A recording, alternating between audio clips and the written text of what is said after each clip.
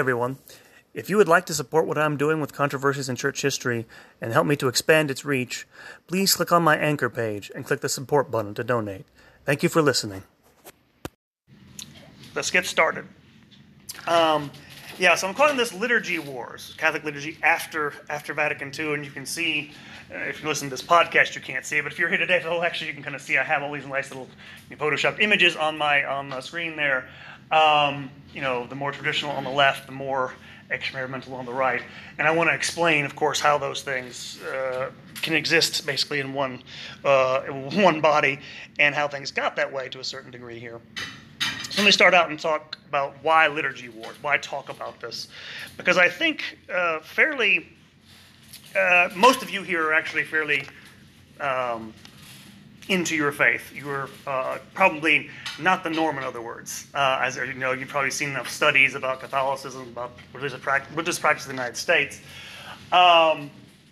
Most people probably don't think much about the liturgy if they're Catholics, even people in the pews every week. But as you know, among those who are more active, there tend to be debates, big ones about the liturgy.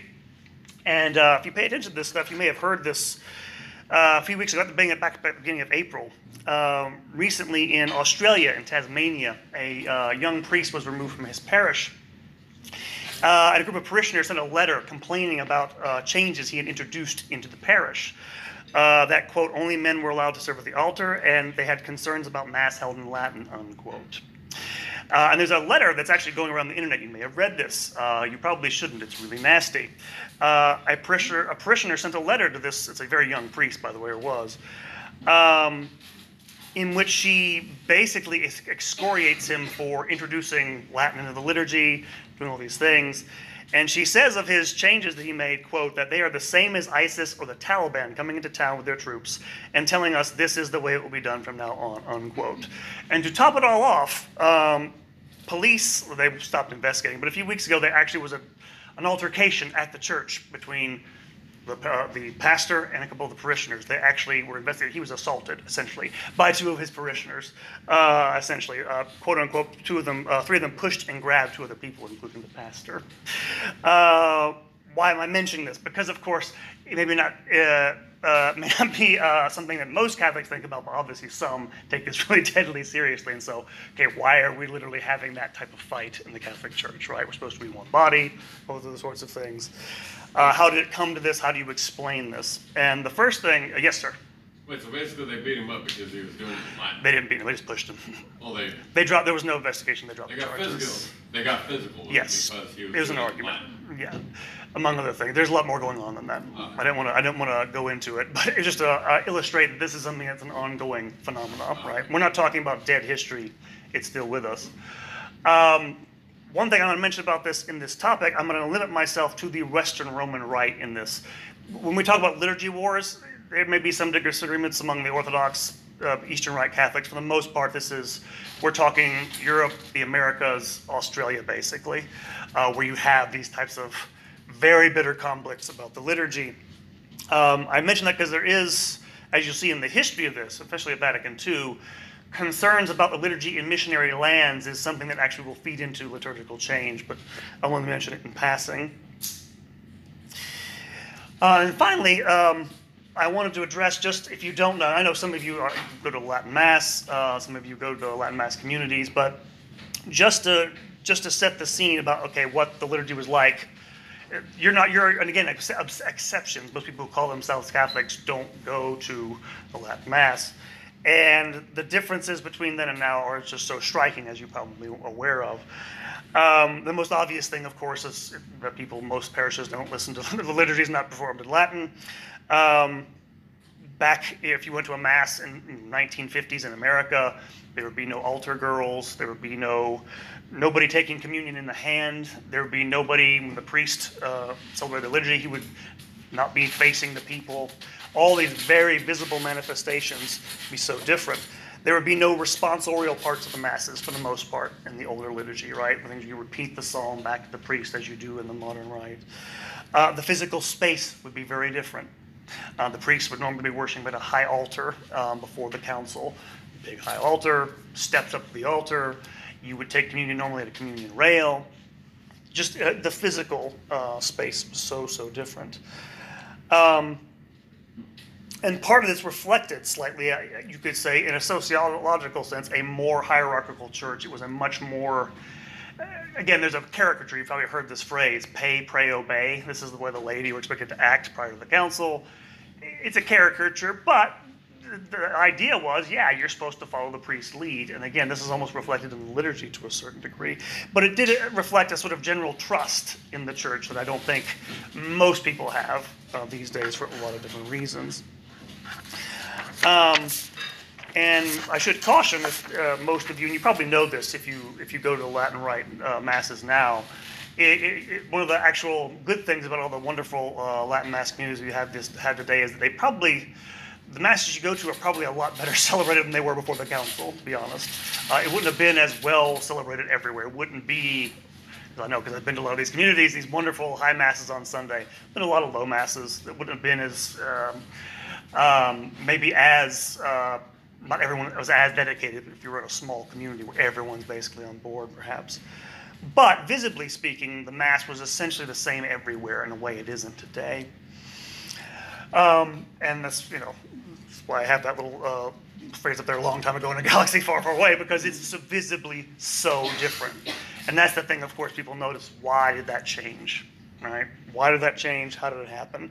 And when I try to answer that for you the best I can, I warn you I cannot do it perfectly, but we'll do what we can. I have to start, though, before the Second Vatican Council, which introduced a lot of these changes, with something called the liturgical movement. And the liturgical movement was, well, one thing. First of all, there have been reforms of the liturgy in the history of the Catholic Church. It has not been static at any time in the sense of always being exactly the same. There have been reforms made to the Roman Breviary, that we call the Divine Office today. There have been, for example, reforms to the calendar at the Council of Trent. They pruned away a lot of different saints' days to get them out of the calendar, to sort of make it manageable, stuff like this. There have been those types of reforms, excuse me, throughout the history of the Western Rite. But they tended to always be taken in continuity with what preceded it, in a very self-conscious way. Reforms that took place in the past, and I don't have time to go into this, it was always a point of departure. Does this match up with what we've received? Does this match up with tradition? And what's going to happen is, starting in the 19th century, you're going to have, because the dates of what we call the liturgical movement really date back in the 19th century. If you know who Dom Prosper Guéranger was, he was someone who, if you don't know, by the 19th century, Gregorian chant had sort of almost passed into abeyance. He's the monk and scholar who sort of resurrected it at the Solesmes Abbey in France. And there are actually people doing this in the 19th century to a certain degree, restoring certain authentic parts of the liturgy. But the modern reform of the Roman Rite really begins in the 20th century with one man, Pius X, Pope Pius X, who in 1903 issued an encyclical. The name, I'm trying to pronounce this, Tra le Sollecitudini, my Latin not good there, which was an encyclical on sacred music, because he wanted to encourage the singing of Gregorian chant at Mass. He was particularly motivated by he wanted to discourage the use of, concert music from the Mass. And by concert music, I mean things like, well, Mozart, stuff you may have heard and loved, like Ave Verum Corpus, beautiful stuff like this. But Pius X, that was sort of, having profane music in the liturgy. He didn't like that much. He wanted to, as it were, make Gregorian chant great again and try to encourage it in parishes and in other places in the Catholic Church. And he also issued an encyclical in 1911 called Divini Afflantem, which embarked upon a reform of the office of the Roman Breviary. And this is usually taken as a real starting point for the liturgical reform because, well, two things. One is that he does this pretty much on his own authority. And this is something, if you don't know about the bishops of Rome, the popes began to exercise more and more authority over the church after Vatican I. And for the most part, they have never taken the initiative the way they do in the 20th century to reform the liturgy. And in fact, Pius X has his critics, by the way, among traditionalist authors, I might add, for his reform, which for the most part was, just to boil it down, it was becoming too unwieldy for priests to do every day to say the Psalms. There were so many. He wanted to cut it down, but he actually changed the arrangement of Psalms in the Psalter, in the Breviary. Horror of horrors. Why is that a bad thing? Well, first of all, it had not been touched, that arrangement of Psalms, ever in the history of the Western Rite. So it's, in other words, he's kind of, in a weird way, breaking from tradition, using his authority. Again, it's not huge and major, but it sets a kind of a precedent to a certain degree. And he did set a precedent. In fact, it's, and by the way, one of the things he emphasizes, you can see up here, he emphasizes a word, I don't have the Latin here. Oh yeah, I do have it. Participatio actuosa.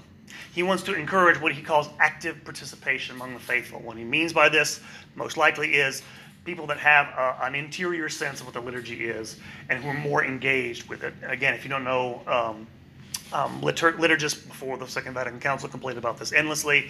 They complain about people going to Mass, not paying attention, praying their rosary, doing private devotions while the liturgy is going on, treating it as if it's just a thing going on, doing their own thing. And so he wants them to engage. This is one of the big, as we'll get to in a moment, one of the big aims of what's going to become to be called the liturgical movement is to, if you like, raise the consciousness of the liturgy amongst the faithful.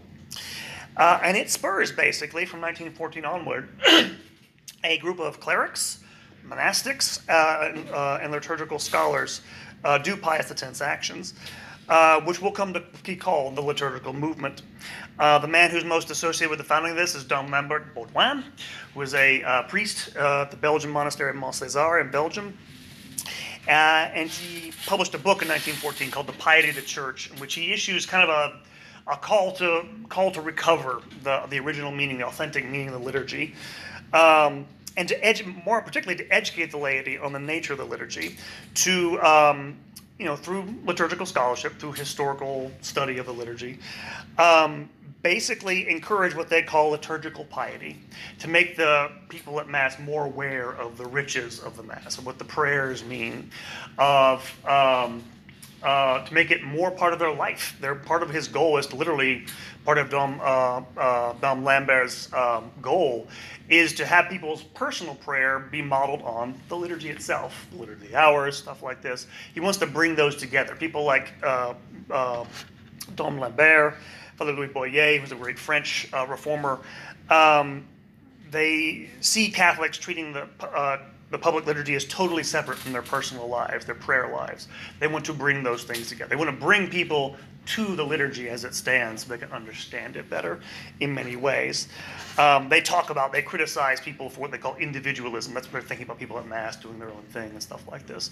They want people to see the liturgy as sort of the thing that, the Eucharist and the grace that comes from it, as sort of creating people as the body of Christ, as one body. People like Dom Odo Cassel, who's a German monk, writes a famous book called The Mystery of the Christian Mystery. It's about the mystical elements of the Mass. He had a kind of weird theory nobody takes seriously anymore, historically speaking, but he was very influential in influencing people to see this as this encounter with this great mystery. And so you have these reformers doing more and more scholarship. They're doing other things besides this to educate the laity. They will organize conferences. They will organize things they call liturgical weeks. Liturgical weeks are sort of campaigns to educate the laity and priests, generally speaking, about what the liturgy is, the prayers, those sorts of things, its history, its theology, and make them more aware of it. And as I said before, this is, and I'll emphasize it again, when I say this, their goal is to raise their level of individual piety. For the most part, their goal is not to revise or reform the liturgy. They do advocate things like, again, simplifying the rites to a certain degree, again, trimming down the calendar, maybe getting rid of some of the ritual gestures. There are a lot more of them before the 1960s, even before the 1962 Missal, by the way, that most of you probably worship with. They want to get rid of some of the excesses they see there. That's mostly what they want, is so that the people can, regularly Mass, can understand it better. One of the key things that happens in the course of the early part of the 20th century, especially when you get after World War II, is that the papacy will increasingly take up some of the goals of this liturgical movement. Particularly after World War II, Pius XII, who in his encyclical Mediator Dei will cautiously endorse some of the goals of the liturgical movement. It's actually a really interesting encyclical. You should probably read it. But at the same time, he also warns against certain types of exaggerations within the liturgical movement. And basically, there are two things essentially that he and other people will warn about, and will become a problem. Is something he calls antiquarianism. This is the idea that this may sound paradoxical if you're big into tradition, that basically that which is most ancient is more true or more authentic. That is the idea that, okay, the liturgy in the 4th century was perfect, and everything that came after it was a corruption or declension away from that. That's essentially a Protestant move, right? Everything was better back in antiquity when things were primitive. Things, as they get closer to modern times, suck. I'm being colloquial for a reason, but that's essentially the idea he's criticizing. And there are some of these scholars who sort of tend towards that. The other sort of excess he talks about, and he doesn't use these terms, I'm using it, is a sort of excessive need, because there is a pastoral need to try to meet people where they're at to a certain degree. But you have some scholars who go fairly far toward adapting the liturgy to modern ideas, almost for its own sake, right? As if, and I'll come back to this metaphor, as almost as if the liturgy is some like software you update, which is not what it is, right? The liturgy is supposed to be, right, it represents the eternal and the unchanging, right? There are human elements that can change, but you can't go changing it all the time, or too many things that will basically destroy its integrity of the rite. Nonetheless, Pius XII does sort of give his blessing to it. And he will set up a commission in 1948 to study reforms of the liturgy, out of which will come a couple of different actual revisions to the liturgy before the 1960s. The most important of these is the reform of the Holy Week service in 1955. They changed several things about this. I won't dwell on this for too long, but the main thing he did is that by that time, most people celebrated, for example, the Easter Vigil on Saturday morning, and he wanted to restore that, wanted to restore Monday, Thursday, Holy Thursday, to their proper times. And so things like that, things that weren't necessarily, they were meant to bring out the authenticity of the rite, but again, they also kind of, again, there are changes that are made with the advice of, and actually, another thing I should mention about this is that the papacy takes on more and more the advice, the arguments of the liturgical scholars, and I have to stress this about this movement. By the time you get to the second generation of these of the liturgical movement, the post-war cohort, if you like, of scholars, this is in some ways kind of unprecedented, because now for the first time in history you have Catholic scholars using modern tools of historical scholarship to subject the liturgy to historical study. And now, I don't mean to say that's a bad thing. It's not in and of itself. One of the good things you can do, what historical scholarship has done this, and some of these members of the liturgical movement did things that were absolutely essential, is you can recover more of that authentic meaning that has been sort of covered over. But there's always a danger to subject divine revelation too much to human expertise, because then you get the idea that it's just like anything else, subject to human reason. And especially, you can kind of see this, I think, as you get toward the 1950s, 1960s. Some of these scholars do tend to take a more, that tension between adhering to tradition and needing to adapt it is pretty much, for the most part, held in a pretty good balance. Actually, as you'll see in Vatican II, its main document, I think it, for the most part, does that, but there are some scholars who want to go more towards, more adapting, more changing the rite, rather than changing people's consciousness of it. And so we'll come to that. But there's still a fairly good balance, I think, before Vatican II. But you have this trend, this alliance, if you like, between papal authority and liturgical expertise going into the Second Vatican Council, which is what's going to happen in the creation of the new liturgy. So that brings us to Vatican II. And Sacrosanctum Concilium, if you don't know, that is the Constitution on the Sacred Liturgy issued by the Second Vatican Council. And so I'll talk a little bit about a couple of things in terms of preparations for the council You did have several attempts to canvass bishops across the world about potential reforms they might like to the liturgy before the Second Vatican Council. There, of course, were preparatory commissions which studied the liturgy, came up with schemas for the reform of the liturgy before the Second Vatican Council met. According to one historian, Joseph Kamonczak, when eventually they did begin issuing documents during the council, they began with the liturgy because they thought they did have more agreement on that than anything else going into that council. And I have to say, I think that's maybe a little bit overstated. Basically, there's not really a big call for reform of the liturgy for most of the world's bishops. This is something I'm going back and emphasizing expertise. Most of the call for the reform is coming from those liturgical experts. I've glossed over that there are all these liturgical institutes founded throughout Europe, United States. There's one up at, still exists, St. John's Abbey in Minnesota. This is one of the centers of the liturgical reform movement in the United States.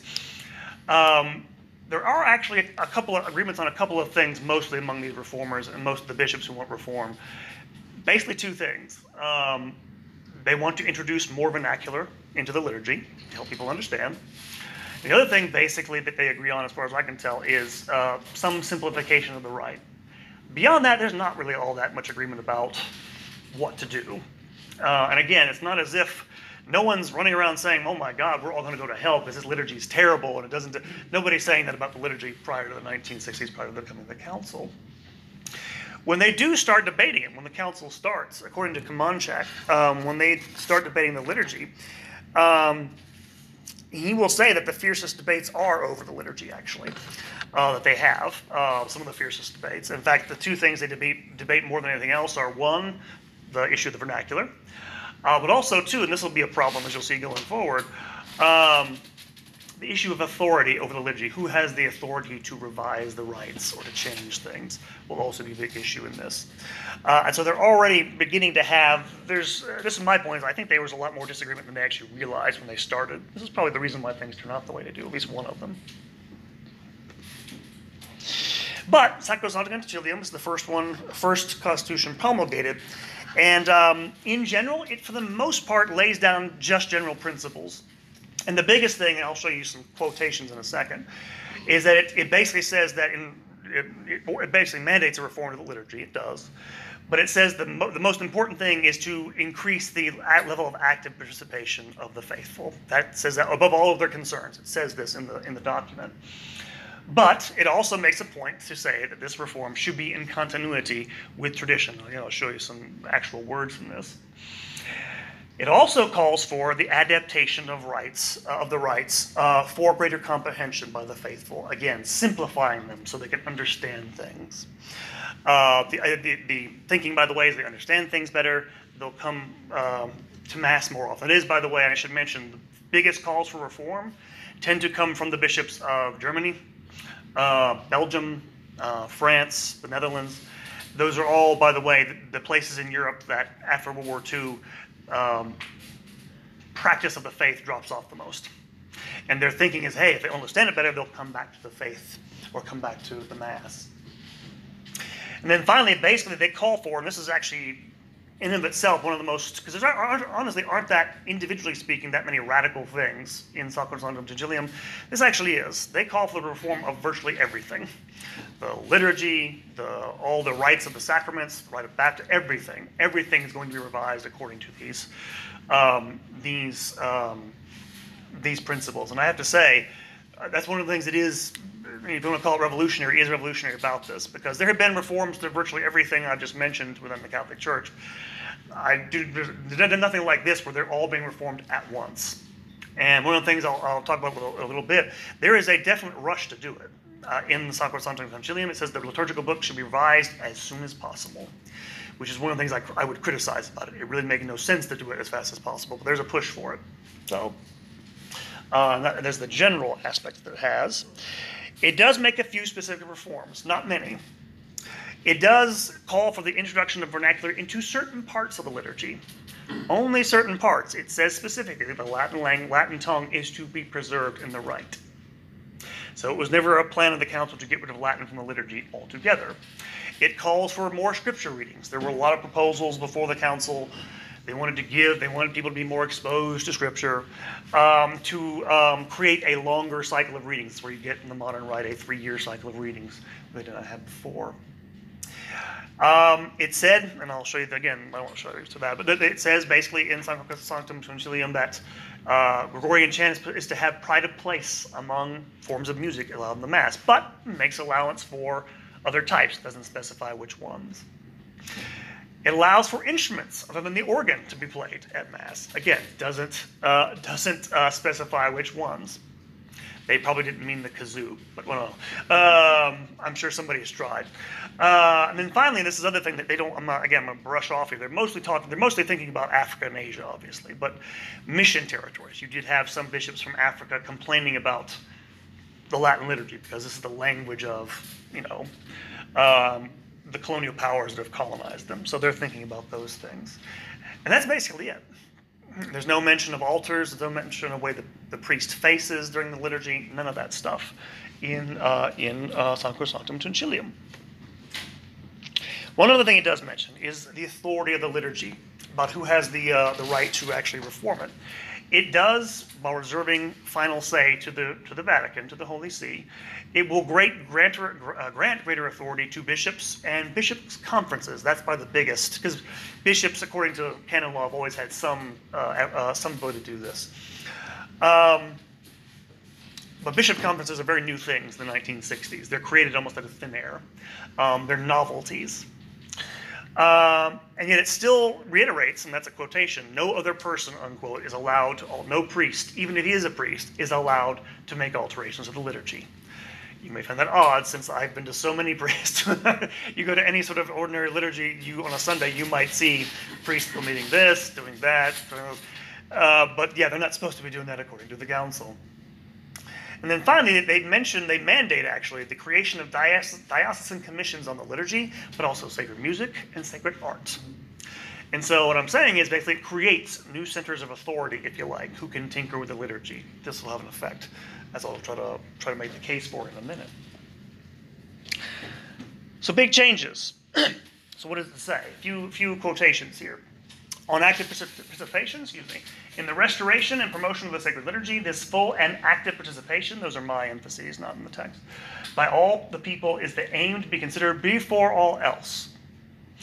To get people, however you define it, actively participating, and that is, by the way, one of the problems with that phrase, it's not exactly something they define in the text, is the aim before anything else.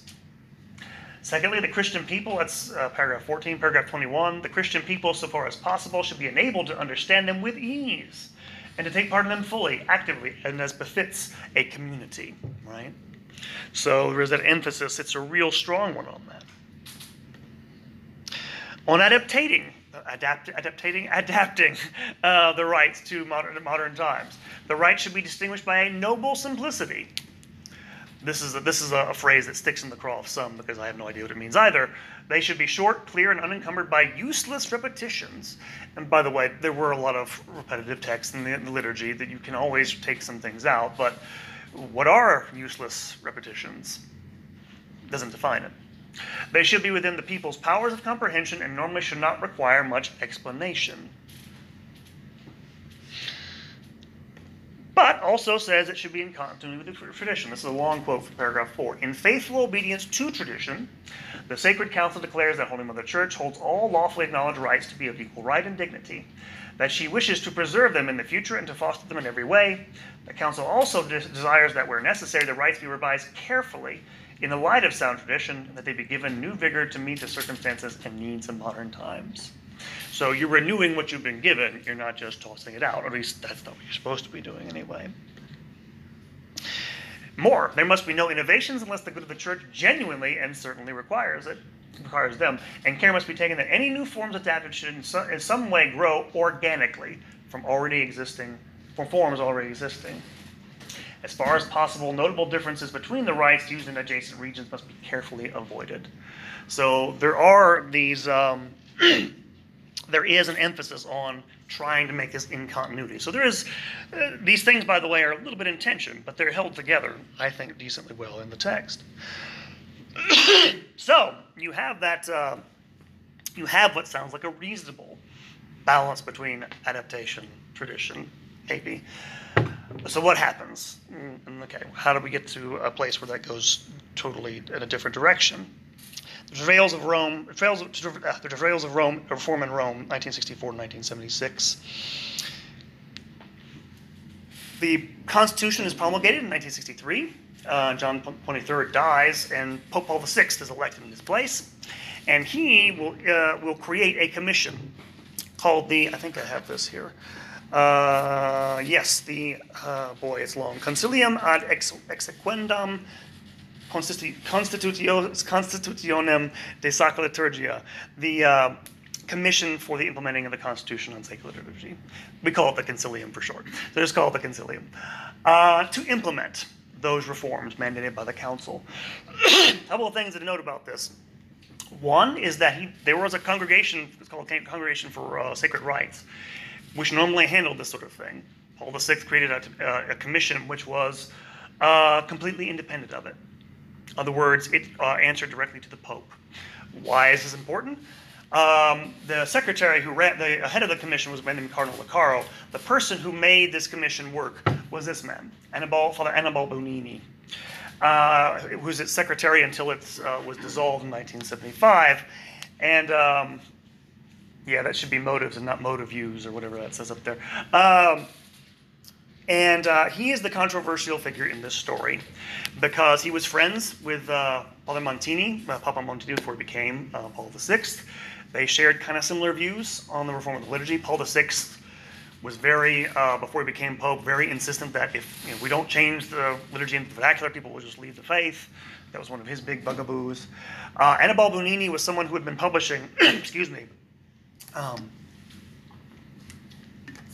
his liturgical journal from the 1940s onward, 1943, in which he had been advocating, reforms to the rite of the liturgy, much more in the line of, instead of raising people's consciousness so they can understand the liturgy as it is, much more to change the liturgy to adapt it to modern times. He was someone who had those sorts of qualities. He was also someone who was very, how can I put this, he was a really good organizer. He was a very good bureaucrat. What I mean by that is, to give you an example, he took over the journal Ephemerides Liturgicae in 1943. They had 96 subscribers and was on the verge of being dissolved. Within 2 years, it had over 3,000 subscribers. Again, he was someone who knew how to get things done. As you're going to see, he ran the commission that basically produced an entire new liturgy in 5 years, which I admit I don't like the outcome of that commission at all, but to get things done, get anything done in Rome in 5 years is pretty amazing. So you're talking about someone who's very capable, but he has ideas that are probably not amenable to the tradition. You also have questions about, at the time, his methods and his motives for doing the things he does, because, well, two things. One, the Concilium itself is a very international body. A lot of people, members, in fact, all the members, except for him, are not resident in Rome. So for the better part of each year this is going on, he's the only person and his two secretaries in Rome. And he has, by the way, unfettered access to Paul VI. And people like Father Louis Boyer, if you know who this is, he was a liturgical reformer before the 1960s. A few years ago, he published his memoirs were published, and he talks about he really despised Father Bonini, partly because he, in his mind, was manipulating the Pope. I won't go into too much detail, but essentially, Boyer was talking to Paul VI at one point, where they were reforming the liturgy. Neither one of them were terribly satisfied with the thing that they'd actually signed off on. And then Father Boyer asked the Pope, well, why did this was what you wanted, wasn't it? As well, no. Bonini said the concilium was, the commission wanted this. It's like, no, we were all divided. He told us you wanted this. And this happened apparently a lot. And I think this is one of the things people have a problem with about Father Bonini is his methods, as well as the actual ideas that he had. But he was certainly the person responsible for it, because it probably could not have been done the way it was done without him being the secretary to the commission as he was. And so the first steps toward the reform, taken early 1964 in January, when Paul VI issued a motu proprio called Sacram Liturgiam, which issued temporary norms for the liturgy, because they the reform of the liturgy, I mean, it probably should have taken, they probably should have took their time anyway, but their liturgical institutes were basically saying it should take about a decade. And so instead of, waiting, letting people keep the old rite until they actually have a new one, they basically started, basically telling them to change things right away. And that's essentially what those temporary norms do. And the next month in February, you have the first instruction issued by the Concilium, Inter Ecumenici, which starts eliminating parts of the Mass. The people, things like the Last Gospel, if you know what that is from the Old Missal, the Leonine prayers as well. It begins making allowances for things like Mass facing the people. Doesn't mandate it, but it says you can do this. It says Inter Ecumenici says that altars preferably should be freestanding so that priests can do processions around them, but doesn't really mandate freestanding altars. It says virtually nothing regarding the way that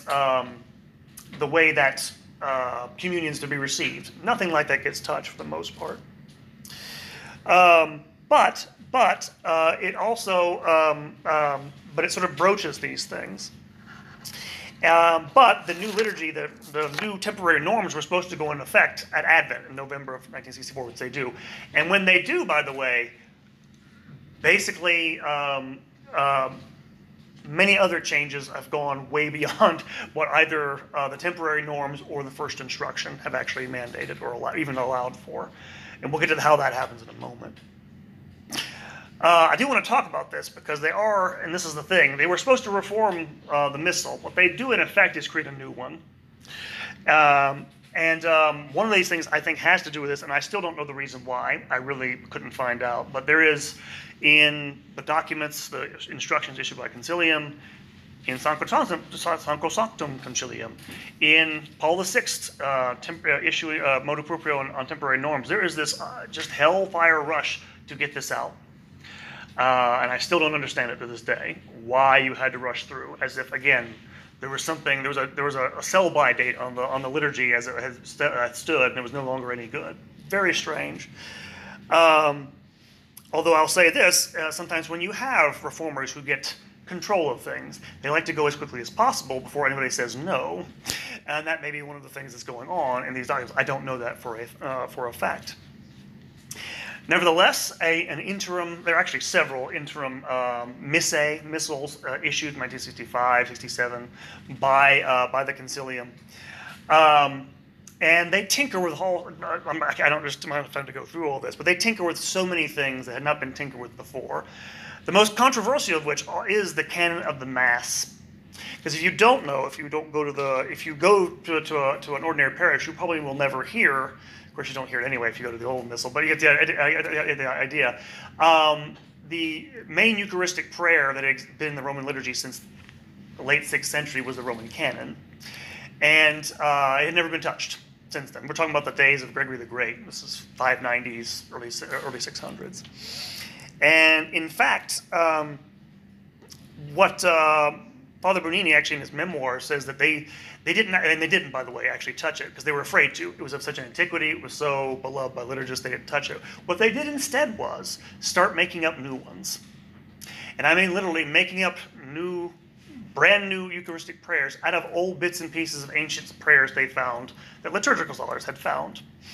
And there were several, by the way, criticisms of the Roman canon, why it wasn't suitable to a modern liturgy, right? Well, one thing is, of course, they wanted to start, because if you don't know, the Eucharistic prayers were always said, basically whispered by the priest at the altar. You couldn't hear them before this.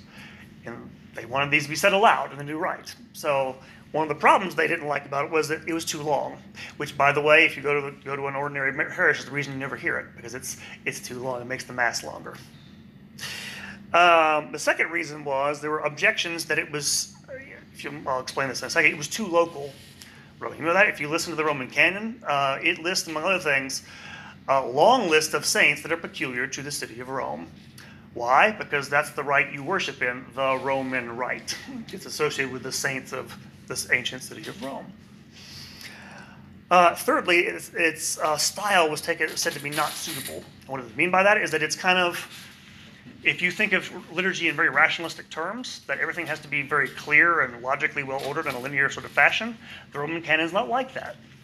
In fact, traditional things are never like that because they grow up, over time as they sort of do, without that sort of, very geometric, sequential logic. That's what makes them beautiful, by the way.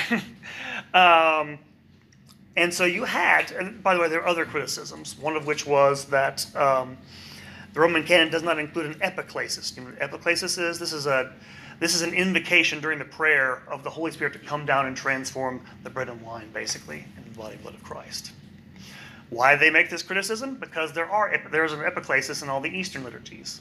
And there was kind of a vogue for this in the 1960s. And so what you have are, and the one, by the way, most of you, if you go to the Novus Ordo, what you would hear every Sunday mostly is Eucharistic Prayer 2, which, if you, it used to be thought this was actually an apocryphal story, was actually composed in a Roman trattoria in 1968. Literally, it was made up by two theologians in a Roman cafe because Father Bonini had given these two theologians 24 hours to make up a new one. And they managed to do this. We know this, by the way, because Father Louis Boyer was one of the ones who did this. By the way, he quit the commission after he hated the whole thing. He hated Father Bonini in the worst way. And they took, by the way, just to give you an idea, just this inside baseball, but they took an anaphora that came from a particular prayer that was attributed to Saint Hippolytus of Rome. Hippolytus is a saint from the 2nd century, 230s AD. This seemed to be more ancient, right? Remember that idea I told you about earlier, antiquarianism, something that ancient is better? And that was one of the things they did, liturgical scholars had come to the conclusion. The thing is, since then, there's a consensus that it's not actually by Hippolytus and probably not from the 3rd century. And this is one of the problems when you rush to judgment based on most recent scholarship. Sometimes it turns out to be wrong. It's not their fault, by the way. The scholars who did that stuff were really great scholars, but there was a rush to do this. And you wind up sort of covering over this untouched part of the Mass with all these. There are 4 Eucharistic prayers in the modern rite. And this is just one of the many changes they made, I should emphasize. And then finally, one reviewer of a biography of Father Bonini actually used this term. The way they went about reforming the rite was to actually, he used the term beta testing. Literally, there were several different sort of experimental liturgies that Father Bonini and members of the Concilium celebrated before a commission of bishops in Rome, none of which those bishops liked very much. There were lots of dissension about them. It didn't really go over well, is my point. But it went ahead anyway by 1969 when it was ready to actually put out. And this brings me, and I'll come to that in a moment, this brings me to Paul VI, because this is one of the things that's most probably controversial about this whole process. Honestly, I've read a lot, actually, of his encyclicals, some of his general audiences. I'm still not sure what he thought he was doing, to be honest with you, because he was someone who, he definitely wanted to change, he wanted to adapt the rites. He thought he believed in that. In fact, he actually begins, even before the temporary norms go into effect, celebrating the Mass in Italian and facing the people in 1964. That's a picture right there of that first Mass. And again, this was picked up by the press. It was picked up by television. This became, the Pope is now celebrating, this is what we're supposed to do now, basically. And yet, throughout this entire process, as he is pushing forward this reform, there are multiple times where he expresses, I think, serious misgivings about what's going on.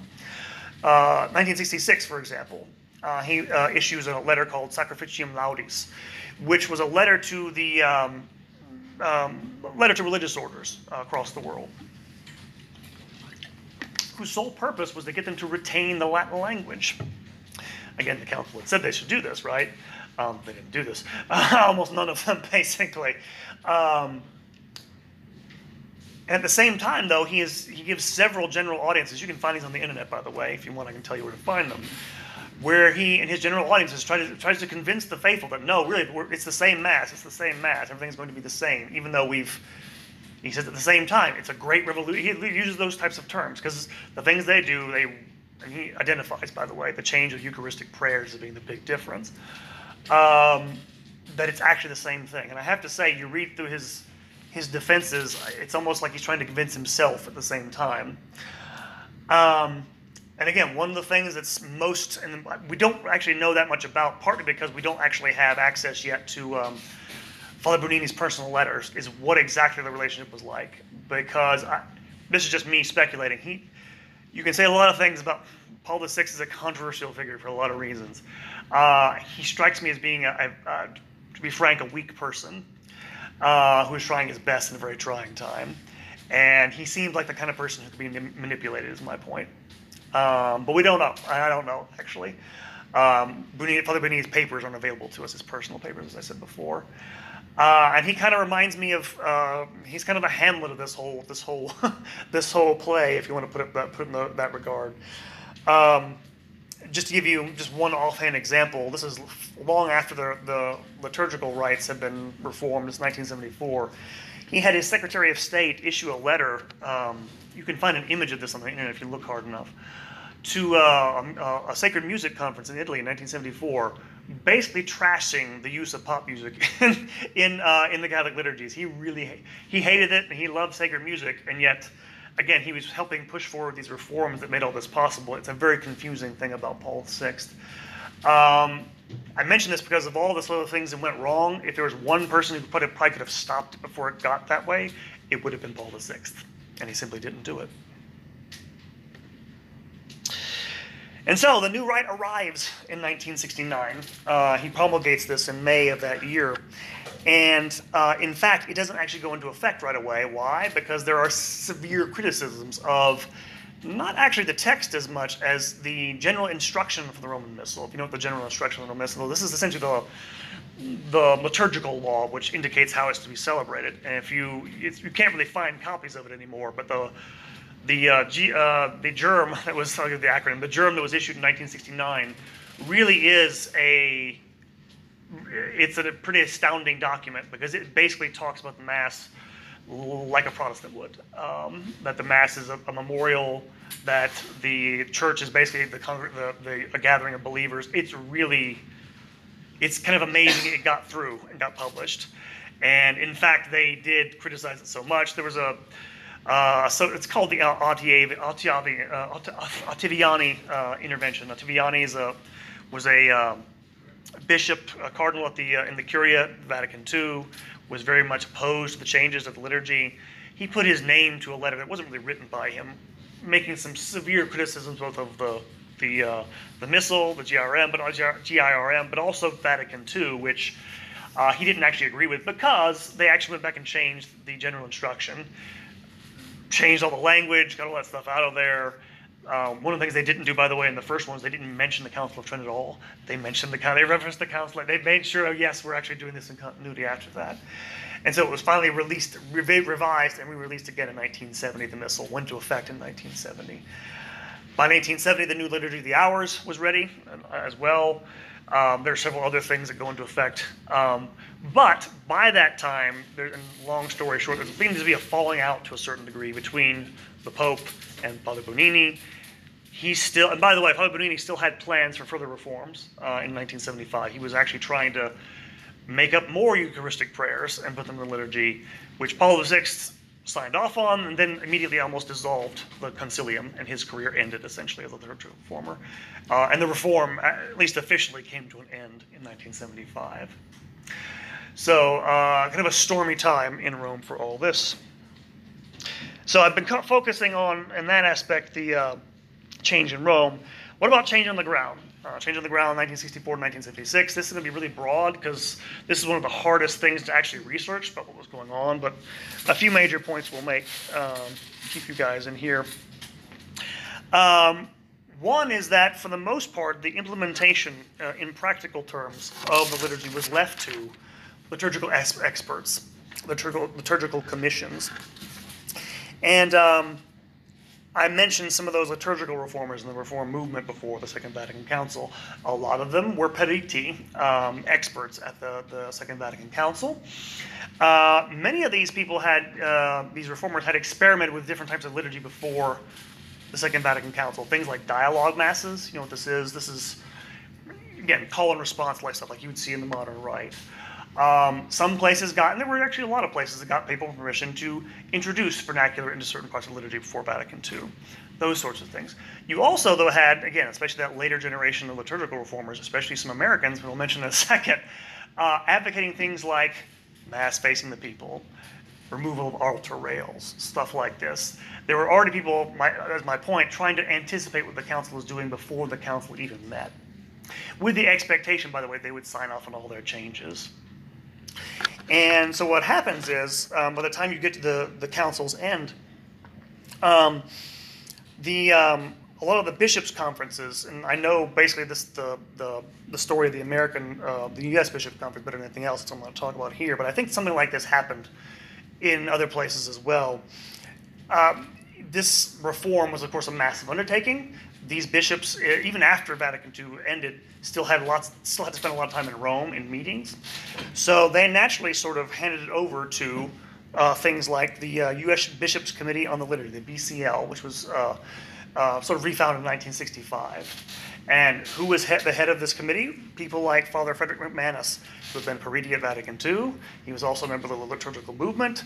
He was also one of the people who was pushing for all those other reforms that you don't see in Sancto Sanctum Concilium, but you will see almost immediately when the new Mass goes into effect in 1964. And to give you an idea, by the way, of the type of things that are being said, and I don't have time to go into this, there are so many of these, liturgical commissions, these experts who get into these bodies, who actually implement it. This is from a quote from a book published in 1966 by Father Clement McNaspy. The book is called Our Changing Liturgy. He was, by the way, a member of the board of directors of the Liturgical Conference and also the editor of the Jesuit Journal of America. He's a Jesuit. And he stressed, of course, the necessity for change. The whole thing's worth listening to. Quote, "Another reason why change is particularly urgent today in liturgy as in other human elements of the Church's work is the unprecedented acceleration of change in the world as a whole. Indeed, change may well be the most characteristic trait of our time. Since we learn by doing, it was plain that by experiencing change in our everyday life of worship, we might all become better prepared to accept further changes called for in other conciliar decisions. Liturgical change was to be only the beginning, but it did establish the principle." Unquote. And so it's people like Father McManus, Father McNaspy, who, and again, I mentioned the Bishops' Committee on the Liturgy, they produce things like, liturgical guides, worship aids, guides for priests to celebrate the new Mass according to temporary norms, stuff like this. I mean, just all sorts of things. All of which, of course, implicitly or explicitly give the impression that the council said, yes, turn your face toward the people. Yes, have a temporary altar that's freestanding, which becomes the permanent altar. Yes, the whole liturgy should be in the vernacular. Those sorts of things. And I can't say that for a fact that it happens that way elsewhere, but I think this is mostly how it happens. You have these people trying to jump ahead of the council, or I can't judge motives because I don't have enough evidence, maybe manipulating it for that purpose. And the other thing that's important to note about this is that, and this happens a lot as far as I can tell, is people, if you like, what's the word I'm looking for? Speaking in the name of either the council or the Pope to justify the changes. Well, the Pope wanted this, or the council wanted this. Or clearly the council was going this way, so we're going to go do this. This happens all the time. A sort of usurpation of the church's authority, basically, to do this. I say this because sometimes you get people saying, well, there's this open rebellion. It wasn't quite like that as far as I can tell. It's almost like they're, again, sort of speaking in their name, or like forging their identity, if you like, in a way. But this happens at a much higher level as well, because you will have innovations of bishops and theologians as well. I mentioned and it's only 3 new Eucharistic prayers that the Concilium comes up with. You also have Episcopal conferences doing this as well. Once they learn that's what's going on in Rome, you have groups of bishops in places like the Netherlands, France, Belgium, Germany. You're seeing a pattern here. These are the most progressive countries, liturgically and otherwise in Europe. They began writing their own Eucharistic prayers. By the late 1960s, there are well over 100, probably about 130 circulating throughout Western Europe, over 100 in France alone. So they literally just making things up as they go along. More than that, you have people by 1965 questioning things like the traditional understanding of the Eucharist, attacking transubstantiation. Edward Schillebeeckx is a Belgian theologian, issues a book questioning the Eucharist. This causes Paul VI to freak out. He issues an encyclical called Mysterium Fidei, reasserting the traditional doctrines. So you're already beginning to see things getting sort of more wild and more wild as you go toward the end of the 1960s. You also, of course, have, of necessity, huge changes in music. And the reasons should be pretty obvious. If you get rid of Latin, you can no longer use all of that wonderful Latin music. Why? Because the melodies they have they're peculiar to the Latin tongue. It's cadence. You can try to fit into English words, but they don't match up well at all. I've heard people do this, trying to resurrect tradition. It sounds terrible because they just don't match up. So this, of necessity, meant that you had almost instantaneously a lot of music getting into the liturgy that was popular right away. You've probably heard of folk masses. And in fact, I had heard of folk masses before I did this lecture. And I did not realize it's not actually folk music. Folk masses are actually basically stuff like pop songs done in the style of like Peter, Paul, and Mary. Faux folk music, folk pop, I'd call it. Like country music today is not really country music; it's pop music with a twang. It's the same thing. It's sort of it's a pretension, but it's. By the way, you can find there's a whole website, by the way, dedicated to keeping alive the memory of these folk songs. I won't say anything more about it. I want to be charitable, but and there's plenty of this music on YouTube. And again, it's not like it's horrible music. It's just it's dated. You can tell it was done in the 1960s.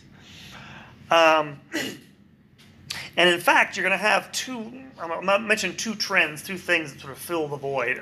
One, besides popular music, you're going to have a group of people, a group of seminarians meeting at St. Louis University in 1970. They begin picking up guitars, writing music, and playing their hymns at Mass.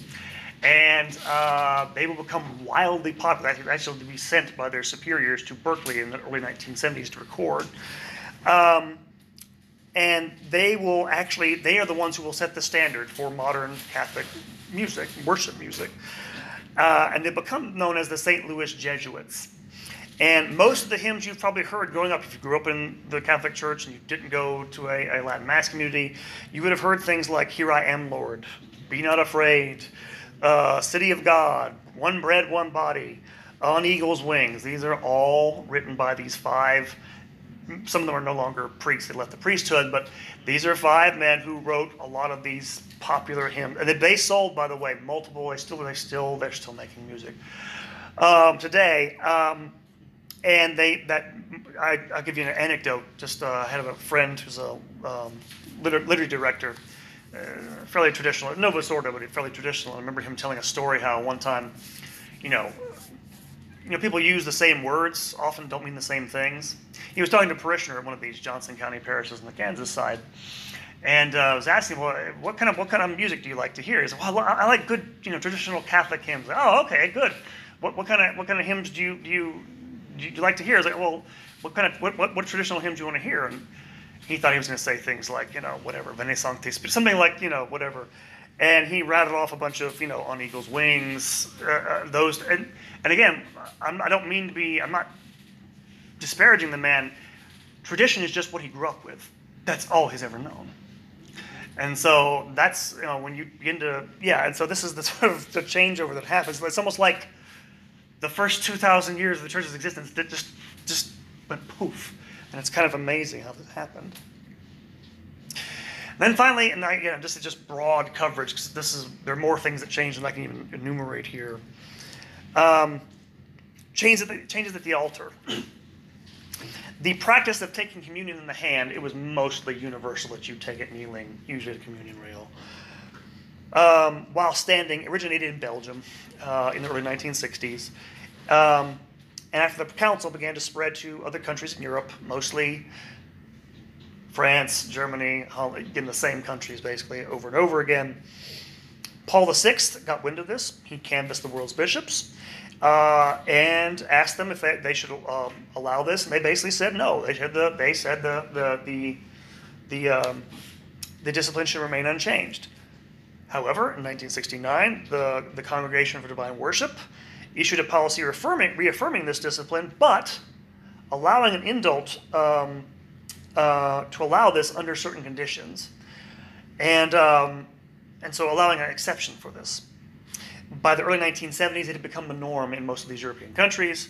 It was introduced in the United States in 1976 by Cardinal Joseph Bernardin of Chicago, and it was a sort of canon law switcheroo thing where basically one of the standards you had to meet in order to get the exception for the indult was it had to be a practice of long standing. It had never been practiced in the United States. But he managed to finagle it, all the bishops agreed, they sent it to Rome, and that's why it changed. 1969, 1973, you began to have questions of, okay, are lay people allowed to be acted as Eucharistic ministers? Again, this is the whole, you've heard the phrase if you go into an ordinary parish, extraordinary ministers of Holy Communion, right? You know what that word extraordinary means? It means it's an exception, right? That's how it began. They issued, again, if the congregation's really big, there aren't enough priests, exception, again, within a few years, it becomes the norm everywhere. We're not supposed to be Eucharistic ministers, we're lay people, as a norm. It just became a norm through widespread disregard of liturgical law, and then Rome just basically let it go. I could go through a lot of other things, but I want to keep this. I've almost hit my limit here, so I'm going to try to get to one last thing and finish up. And that is, of course, the growth of the traditionalist movement, which I should point out to you, again, maybe people have a lot in their heads, and it's true, it couldn't have happened without him. You probably have in your mind Archbishop Lefebvre. The movement really starts early, in 1965, about the time the council's beginning. And in fact, there are lay groups that form almost immediately. The two that come to mind are very prominent today. One is Una Voce, which began in Paris in 1965 and became international by 1967. It's a lay association meant to promote the Latin Mass and to promote that tradition.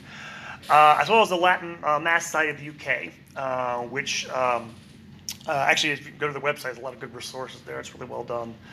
The head of it's a guy from Oxford, PhD, really intelligent guy, Joseph Shaw, very good, interesting guy. They're already pushing to retain this tradition. So it's not just, I have to point that out because it's more widespread, I think. Having said all that, it does become a focal point, of course, of controversy. When Monsignor Archbishop Lefebvre, in the late 60s, a bunch of seminarians in Rome begin to complain that they can't, a lot of things, but of course about the liturgy. They're not getting taught the liturgy, the traditional liturgy. He agrees to try to form them into a society. He gets the authority from his bishop in Fribourg in Switzerland, and it's founded in 1970. And someone donates a building to them in Cologne, Switzerland, which will become the seminary, which will become the international headquarters of the Society of St. Pius X. Long story short, there is a visitation from Rome in 1974. It doesn't go very well. There begins to be a falling out between the Curia and Archbishop Lefebvre. He begins sparring with Rome. I'll probably have to have a whole talk to go through this. It's so complicated. Eventually, they revoke his bishop revokes the canonical status of the society in 1975. And when in 1976, Lefebvre, in defiance of Paul VI, starts ordaining priests, he is suspended. His faculties are suspended by Rome. So I'm going to leave it right there. That's the beginnings, basically, of the traditionalist movement. And so by the late 70s, of course, you have this thorough change, obviously. Things have gone from this, we're going to reform everything, it's going to be great, to everything's kind of exploded. Well, I should say, of course, that most people just go along with the changes, obviously, in the pews. But you will have this fundamental, there will be people, we'll get to Ratzinger in a second, who are dissatisfied with the way the reform actually goes. That's actually really what's going to actually change in the last 30 years. The people who were initially for it, I mentioned Father Boyer, people who have been, who were before the council wanted the reforms, they turned against them, essentially. Not totally in the way that Archbishop Lefebvre did, but they will be the sort of turning point there. And I'm only briefly go over liturgy since Paul VI. Highlights. Briefly, there was a thaw once John Paul II becomes elected in 1978 between him and Lefebvre. He actually issues an indult in 1984 to allow SSPX to celebrate according to the 1962 Missal. By 1988, they seemed to have a plan in place to reconcile the SSPX. In May of that year, it's signed by both the Secretary for the Congregation of the Doctrine of the Faith, which is Joseph Ratzinger, and Archbishop Lefebvre. What happens is Archbishop Lefebvre gets spooked. He doesn't trust Rome anymore, basically.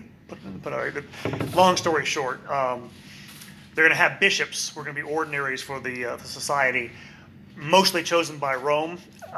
They fall out over this because he just doesn't trust the people in the Curia to choose people who he thinks are faithful to tradition. And so he basically says he's going to go back on it and ordain 4 people bishops to continue. Again, he wants to continue the tradition. He does this in June of 1988. He's excommunicated the next day by John Paul II. And a commission is set up, Ecclesia Dei, which basically allows the members of the SSPX who want to come back into communion in Rome and have their own communities to do so. This is where the FSSP comes from, if you don't know. Fast forward 17 years, Joseph Ratzinger becomes Pope. Why is this significant? He's the one, of course, who was trying to, and to this day, I think, regrets not being able to make that deal work in 1988. He wants to try to improve the quality of liturgy, the ordinary liturgy, so he issues a motu proprio, Summorum Pontificum, in 2007, which, quote-unquote, liberalizes the old missal. What that means is before this, you had to have... if you were a priest, you had to have a bishop's permission, basically, to do it. You couldn't do it publicly. You could do it privately.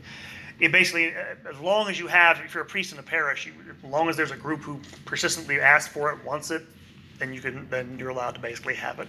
What it means is, because this is one of the big debates going on between people who are okay with the Reform movement, people who didn't like it, people like Ratzinger, was the old Mass ever officially abrogated? And he says no. It literally says that in the document. Which all the people who were for the reforms hate him for, by the way. That's one last milestone. I'm going to put the last one up there, 2015, because this is personal to me. The Anglican ordinariates were created in 2009. If you don't know, Benedict XVI created a structure called ordinariates for groups of Anglicans who were conservative, who wanted to come into the Catholic Church corporately, as parishes, as bodies, to come into that in 2009.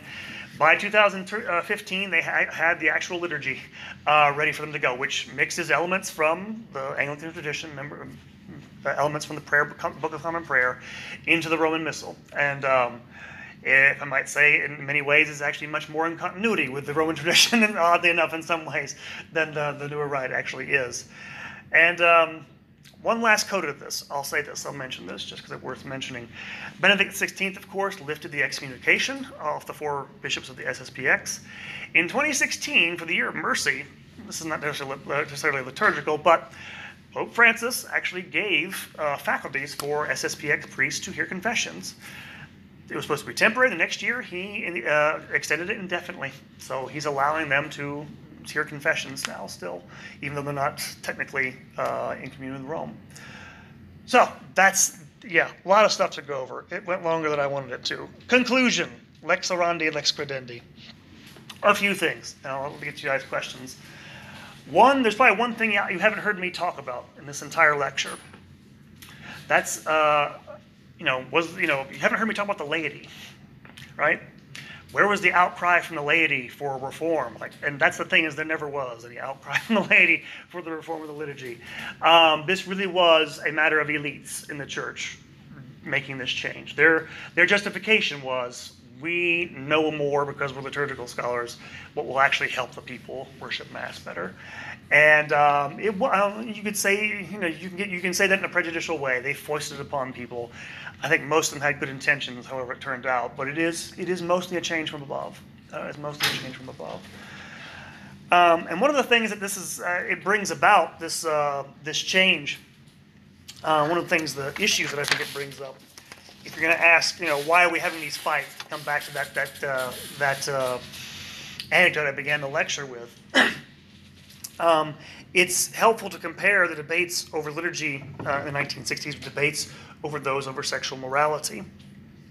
Because, on the one hand, you had liturgical experts manage to convince the Holy See to tamper with and alter millennia of tradition, just barely leaving it intact. And at the same time, the concilium was reshaping the liturgy, according to modern man, as it were. A whole other commission of experts was convening in 1962. That would be the Pontifical Commission for the Study of Problems of Population, Family, and Births. That, by the way, is the commission that issued a report in 1966 recommending to Paul VI that he relax the Church's traditional teaching on contraception, which he famously rejected 2 years later in Humanae Vitae. And again, tradition or expertise.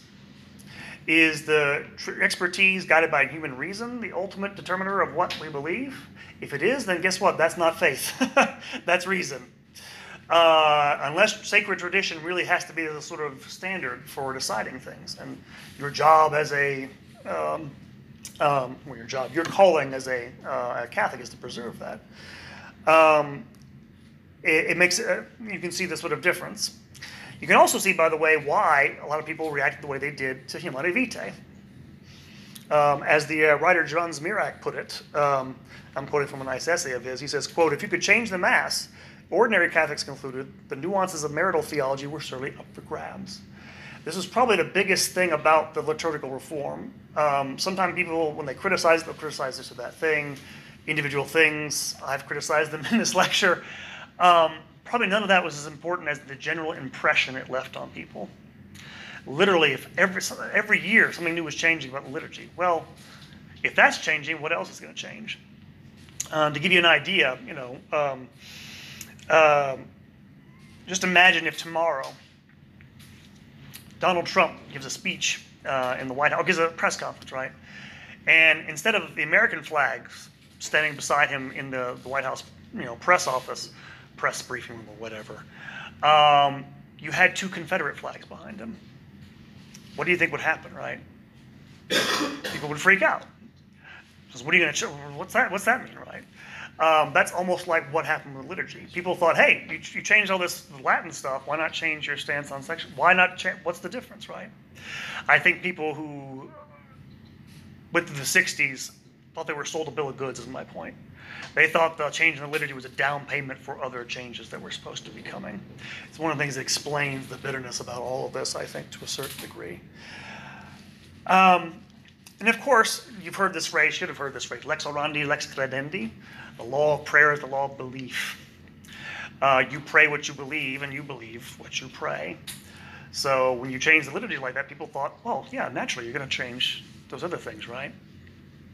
And I'll leave you with one last thought. One thing I think happened with the liturgy with some of these liturgists who kind of went toward this very, adaptive notion of the liturgy. They used a term for this in the 1950s, pastoral liturgy. That is to say, whenever you're looking at the rites, if something is not easy for people to understand, it has to be changed. It's always a justification for making more changes. Almost as if the liturgy was, again, like software, like an iPhone, right? And, God is basically Steve Jobs, and the church is basically his technician who goes out and updates your software every 10 years. That's not what the liturgy is. That's not what the church can be. What's the church? It's the Ark of the Covenant, right? It's the Ark of the New Covenant. And the goal, of course, should be to preserve as intact as possible that sacred tradition that carries within it. That is the end of the lecture, finally.